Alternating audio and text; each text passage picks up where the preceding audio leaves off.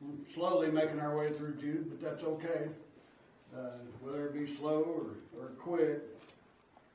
Last week we got through verse 7, and we saw three examples that, or things, I shouldn't say examples, but things that Jude brought to the remembrance of the people that he was writing to. And just like James, Jude was writing to believers in Christ. And that's something that we need to keep in mind as we read this. He's writing to believers in Christ. Now, this entire section that we've been going through here, whose remembrance is he putting these things into? He's putting the remembrance into the minds of the believers in Christ, of the church. But who is he talking about during all this? We know who he's talking to, the church, but who is he talking about? He's talking about these certain men that have crept in unawares. And that's something else that we need to keep in mind as we read this. He brings that up in verse 4 when he says, "For there are certain men who crept in unawares, who were before of old ordained to this condemnation. Ungodly men turn the grace of our God into lasciviousness, and denying the only Lord God and our Lord Jesus Christ." And then he goes into putting these things into remembrance of how God brought the Israelites up out of Egypt, and he brings up the angels that fell, the fallen angels, the ones that rebelled against God. And he brings up Sodom and Gomorrah, of course. And these are the things he's putting into remembrance. But remember, he's talking to the church, and he's talking about these men, these certain men that have crept in unawares. So we'll pick up in verse 8, in the book of Jude. He says, "Likewise, also these filthy dreamers defile the flesh, despise dominion, and speak evil of dignities." So he put forth, just before this, in the couple of verses before this, he put forth a triad of remembrances. As I've already said, the Israelites, God bringing them up out of Egypt, and the angels that are reserved in chains and darkness, and God overthrowing Sodom and Gomorrah. That was a triad or a triplet. He put forth three things, and in this verse here, he says, "Likewise, these filthy dreamers defile the flesh." That's one. Despise dominion. That's two. And speak evil of dignities. That's three. And every one of these can be used in what he's saying here in this verse. The three examples or three remembrances that Jude gave there. He says they defile the flesh, but he calls them filthy dreamers. Now, if you notice in your King James Bible, the word filthy there is in italics. That means that it wasn't in the original transcripts that were used. That's something that was added by the people that were compiling this together. Anything that you see in italics, it's something that was added by the ones that were translating from the original Greek into our English version. But regardless, even if you take that out, and I'm not taking away or adding to the Word of God, I'm just giving you an example. If you take that out, it would say, "Likewise also these dreamers." Dreamers was there. It was there in the original. And what kind of dreamers is he talking about? Once again, we're talking about the certain men that were crept in unawares. And they had turned the grace of God into lasciviousness. And they had turned it into filth, into nastiness, and into wickedness. The grace of God they had done this to. But he calls them dreamers. And he says these dreamers defile the flesh. Now, is he talking about false prophets that had some dreams and they had gone to these churches or the assemblies or to individual Christians or whatever the case is and expounded these dreams that they had to them that had nothing to do with God? I don't know if that's what he's talking about or not. That's the view that some people take, is that he's talking about dreamers. And folks, this stuff like that goes on right now. People, and particularly in the charismatic movement, people have a dream about walking down a sidewalk, and they'll turn it into something all spiritual and something all holy and something that it's not. And they'll go and they'll tell congregations this, and they'll sell tickets to arenas to tell people this, and they do all kinds of wicked things nothing more than a simple dream. Has God used dreams in the past to talk to his people? Absolutely he has. There's account upon account in the scripture of that happening. But just because we have a dream doesn't mean it's from God. That doesn't. I've had some dreams, and I know everybody in here has had some dreams that couldn't have been from God. There's no way God would have sent those dreams. And every one of us have had that. But is that what Jude is talking about here, writing to these people? We don't know for sure. We don't know for certain. He could just be referring to them as dreamers, as far as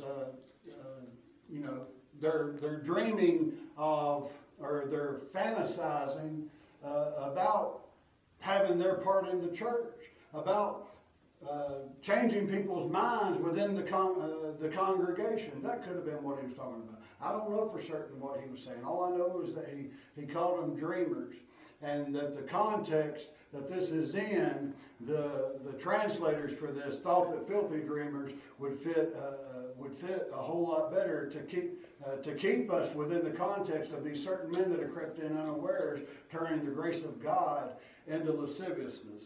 But he says that they defile the flesh.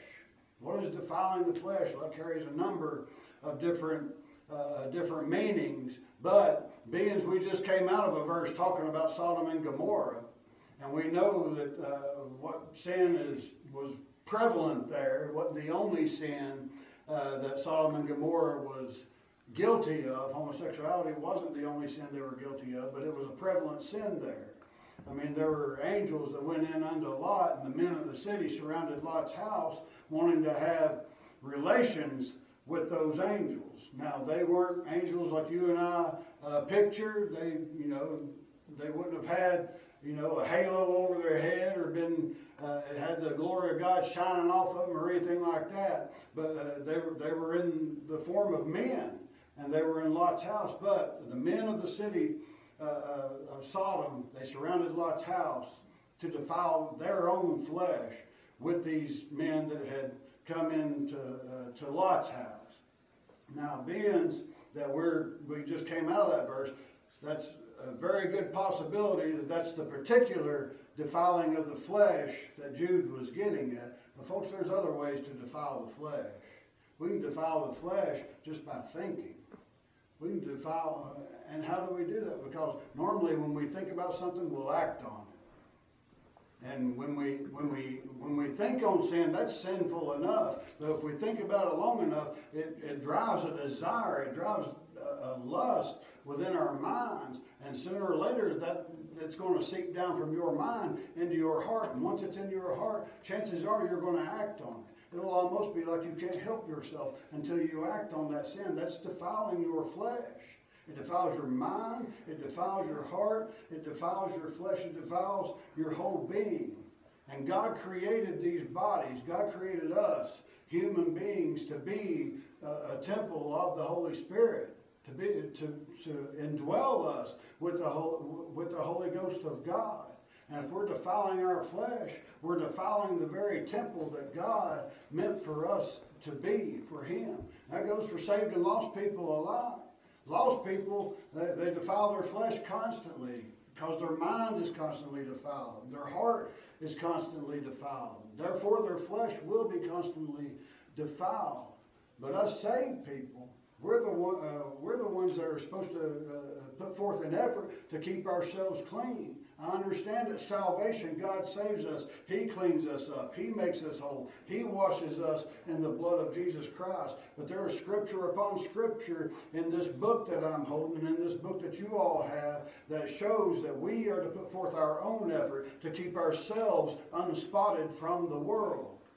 We read that, the last book that we went through, we read that in James, that charge is laid on us by God to keep ourselves unspotted from the world.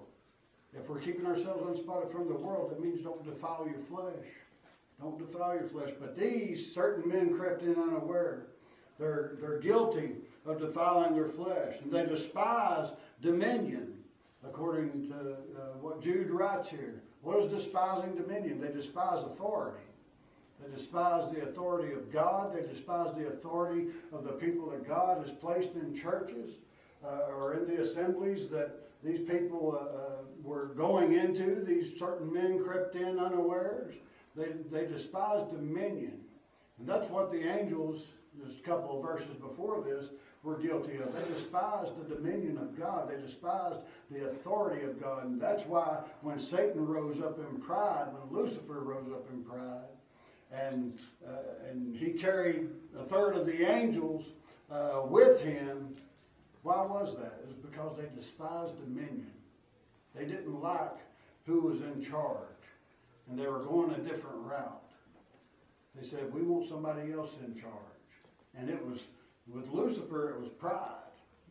With the others, they were just tempted by Lucifer, and they agreed with Lucifer, which shows that they despised the dominion of God. These certain men crept in unawares of. They were despising the dominion that God had set over the churches, whether it was pastors, whether it was elders, whether it was teachers, whatever the case was, those that had a higher position than what they did, and they wanted those positions. They wanted them. And that's what gets a lot of churches in trouble now. I'm talking about local assemblies.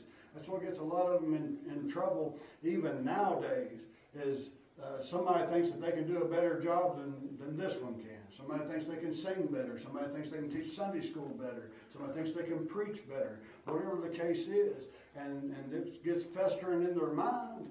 And before you know it, they're talking amongst the congregation. Before you know it, after that, you got a third of the congregation or half of the congregation that's against the pastor that God has set over those people.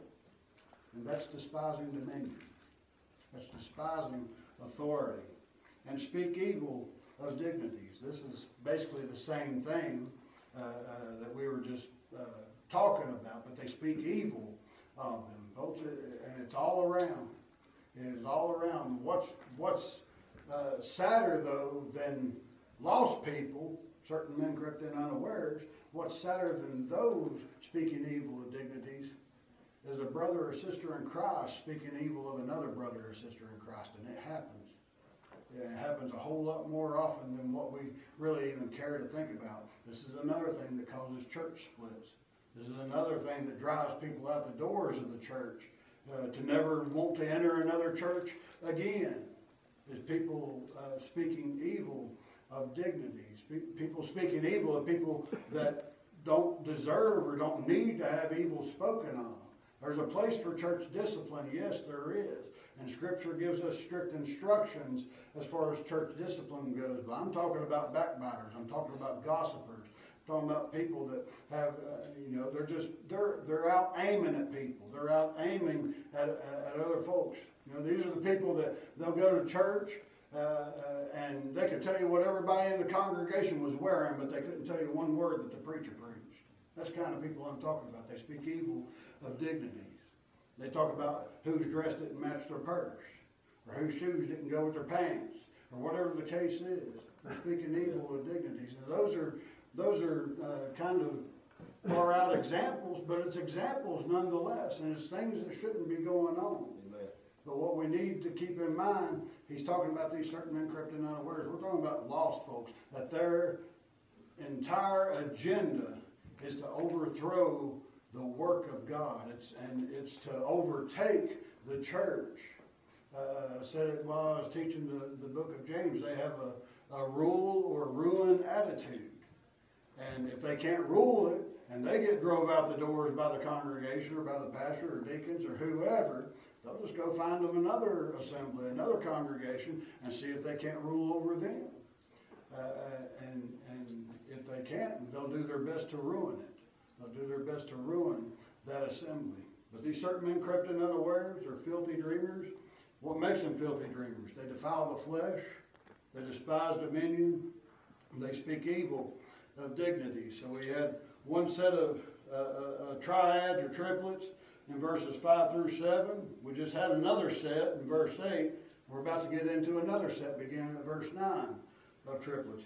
In verse 9 in the book of Jude, he says, "Yet Michael the archangel, when contending with the devil, he disputed about the body of Moses, durst not bring against him a railing accusation, but said, the Lord rebuke thee."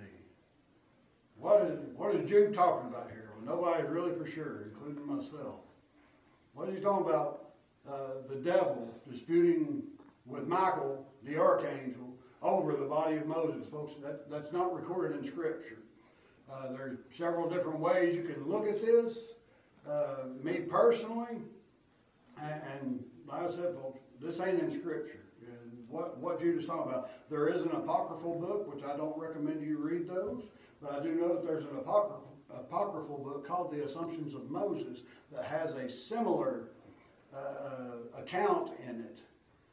But if that's what Jude is talking about, who knows?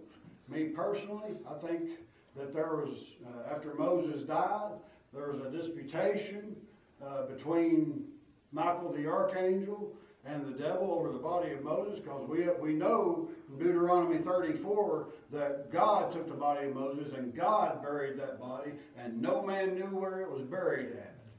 And why would that have been? What were the Israelites prone to doing? They were prone to making idols. They were prone to idolatry. They were prone to worshiping things other than the Lord their God, as God commanded them in the commandments that we find in Exodus chapter 12 or chapter 20.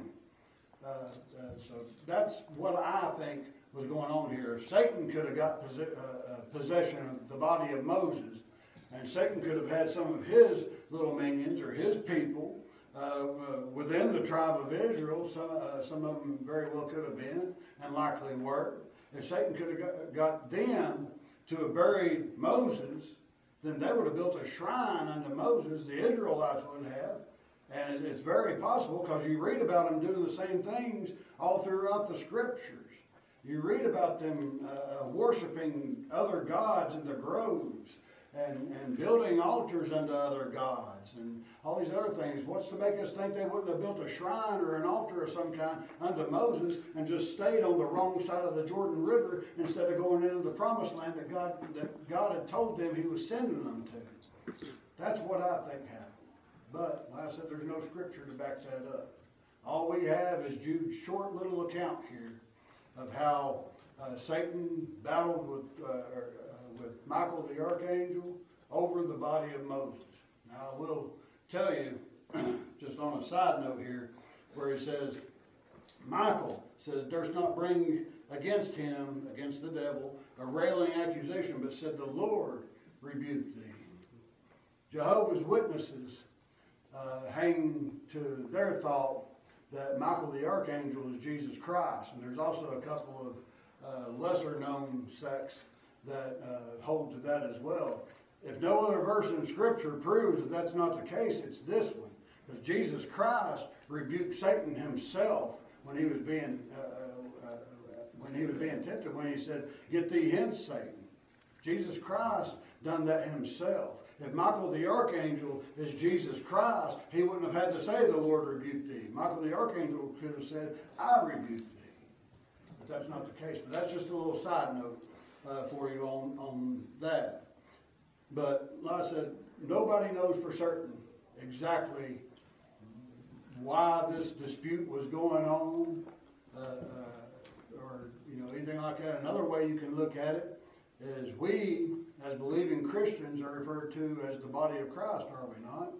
So the body that was being disputed over, that could have been the Israelites that have been following Moses through the wilderness. That's another way you can look at this. I ain't steering you in one direction or another. But either one of those scenarios, whether it's the actual body of Moses and that God buried himself and no man knew where it was buried, or whether it was the body of Israelites that was following Moses through the wilderness to the land of Canaan, and their leader, Moses, the man that God himself had put over top of those Israelites, had just passed away. Who's to say Satan wasn't disputing, saying, well, their leader's gone. They're going to be mine now.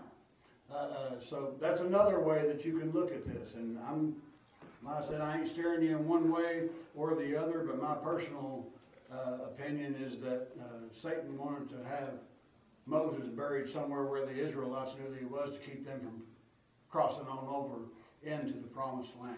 But that's just my opinion.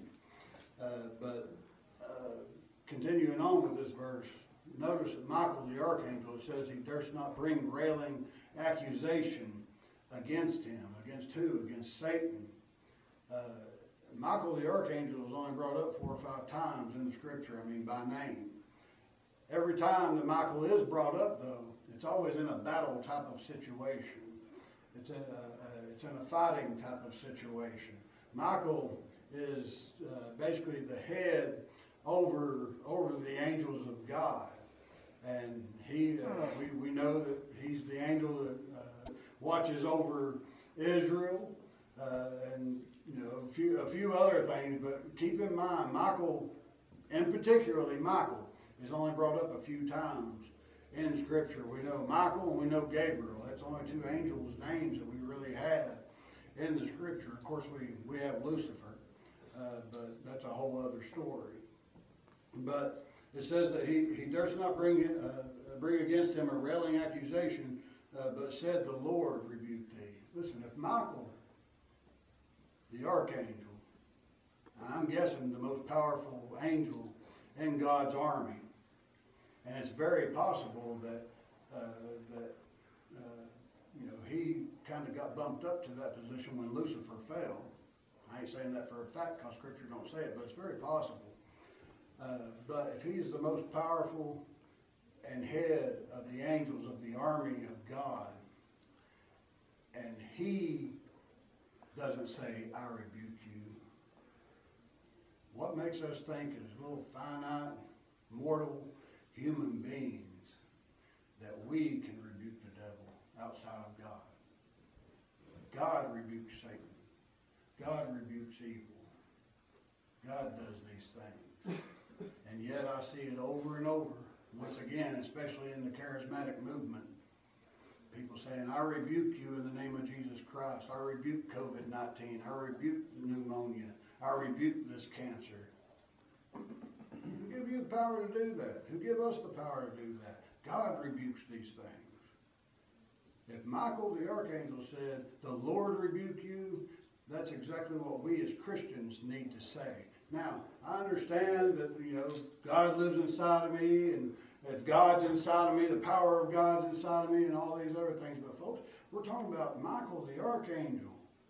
And if he had enough respect for the authority of God to know that he didn't need to rebuke Satan, God needed to do it, and he said, the Lord rebuked thee, we need to act in the exact same manner. We need to do the exact same things. And people will hear that particular type of teaching, and they'll say, well, you're just doubting the power of God. No, God's got all power, and God's got all authority, and even Michael the archangel recognized that. And if he recognized it, we, as mortal human beings, we need to recognize it as well. There's nothing wrong with praying that God heals. There's nothing wrong with praying that God delivers.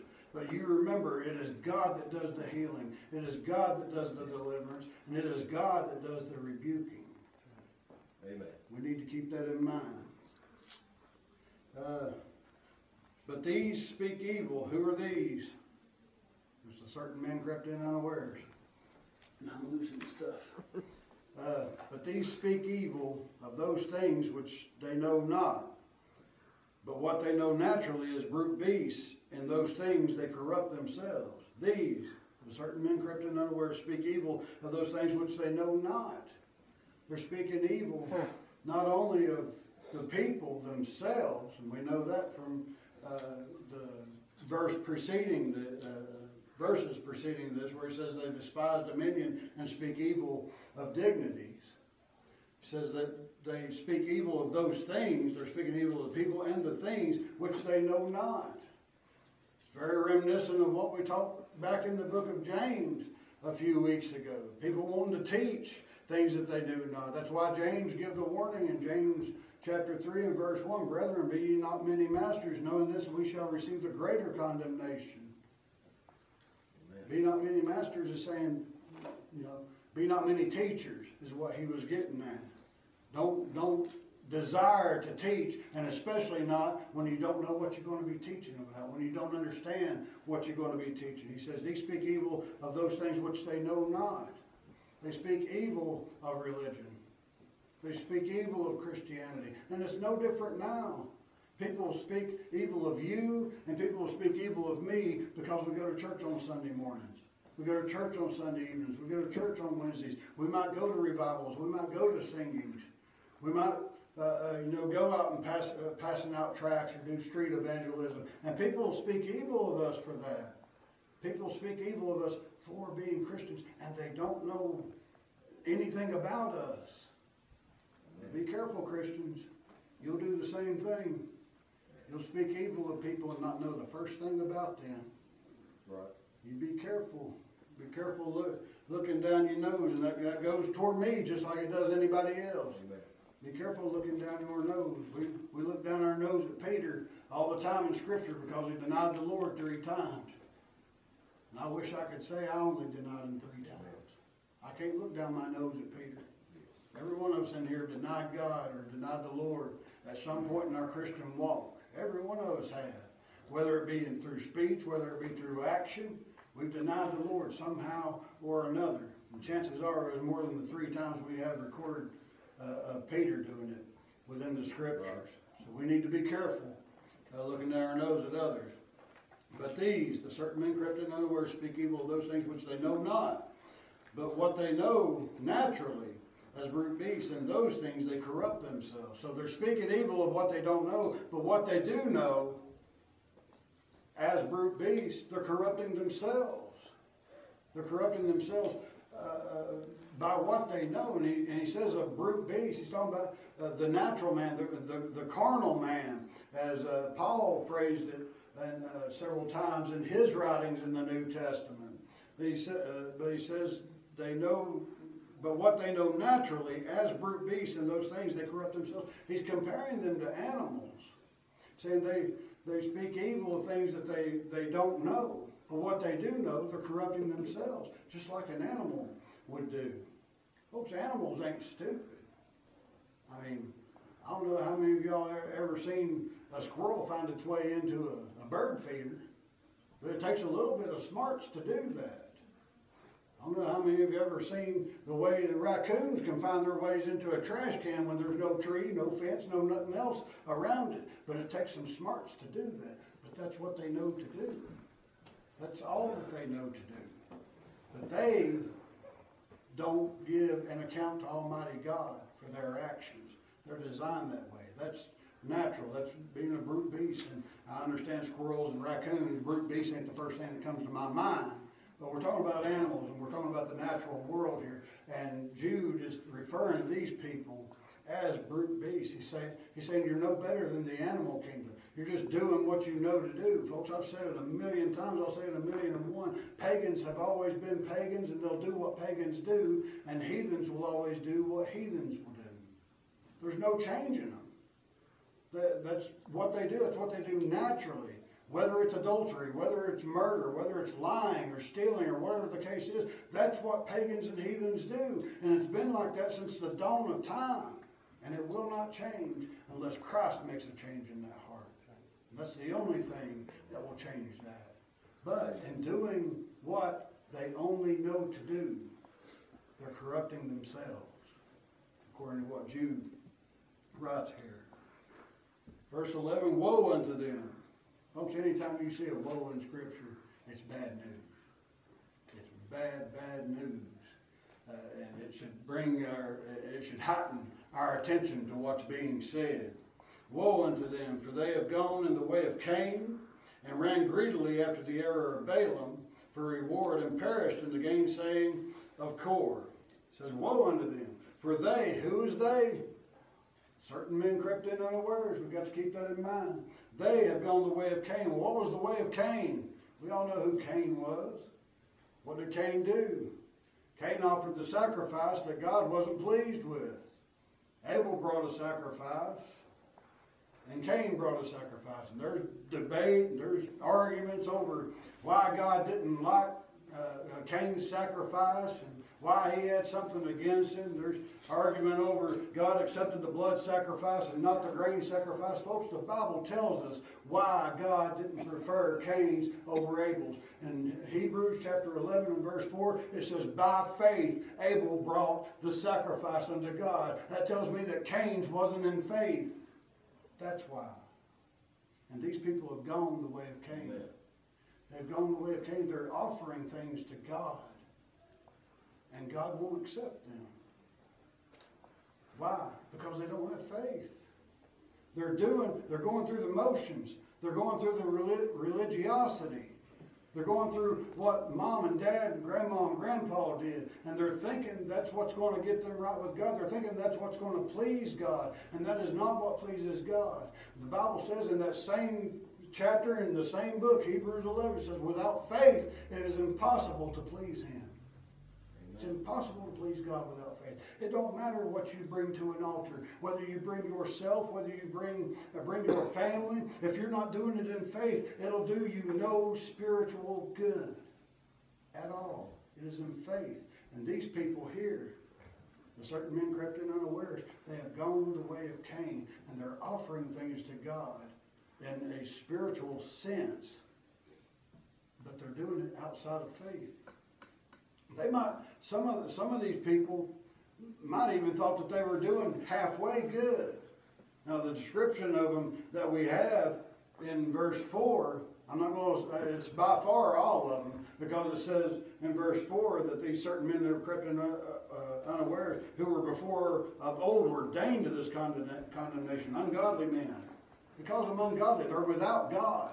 It says they've gone the way of Cain and ran greedily after the error of Balaam for reward. What's the account of Balaam? My goodness, time's got away. The account of Balaam, you find that in the book of Numbers. Balak wanted the children of Israel cursed. Balak being the king of Moab, he wanted the children of Israel cursed, and he sought out this prophet named Balaam to put a curse on the children of Israel. In a real small, condensed nutshell, Balak offered to pay for this service, to put a curse on the children of Israel. Balaam turned it down the first time. There was another delegation of people came, said, we'll give you all kinds of riches, all kinds of things if you'll just do this thing. Balaam takes off with this delegation. God's working with Balaam in the background, and Balaam can't curse Israel, basically is what it boils down to. He goes to speak over Israel, but what comes out of his mouth is a blessing. So he figures if he can't curse Israel, he'll just tell Balak how to get the upper hand over the Israelites. And he tells them, send you young women, lead them into idolatry, basically is what it goes into. And that's what he does. That's what Balak does. So instead of, because he can't curse Israel per se, or the Israelites per se, he just tells Balak how he can draw them away from God. And God will do the cursing at that point. And that's exactly what happened in that account in the book of Numbers. It starts in Numbers 22, and it goes on, off and on, through about Numbers 25 or so. And you can read that account yourself, that they ran greedily after the error of Balaam for reward and perished in the gainsaying of Korah. Who's Korah? Korah is a man/tribe named Korah that you find in the Old Testament. It's actually also in the book of Numbers. You read that account in Numbers chapter 16. And Korah got several people in the camp against Moses. Why was that? He was speaking evil of dignities. He despised dominion, just as we were talking about up here in verse 8. He was doing the same thing that Jude is addressing here. Korah was doing these things. They didn't think Moses was doing a good job. They wanted to, quote unquote, help Moses. What they really wanted was the authority that God had given Moses. They wanted that authority. They wanted to run the camps. They wanted to do the things that Moses was doing. And what did God do? Well, first of all, what did Moses do? Moses said, well, okay, we'll see who God wants in charge. Grab your censers. We'll go to God and we'll see. They grab these censers. If the incense was burned in, they go. God tells Moses, back off. Something big's about to happen. Moses backs off, and the entire ground opens up and swallows Korah and his followers. And a little while after that, there's fire that consumes some of the other ones. Why did all that happen? Why did it all happen? Because they were despising the dominion that God had given Moses over the Israelites. And if they were despising the dominion that God had put over the Israelites, or that Moses had over the Israelites, they were despising God himself, because he's the one that put Moses in charge over them. That was really condensed. We got 5 minutes. We might hit on that again next week. We might get into a little bit more detail on that. Anybody got any questions or any comments? All right. God bless y'all.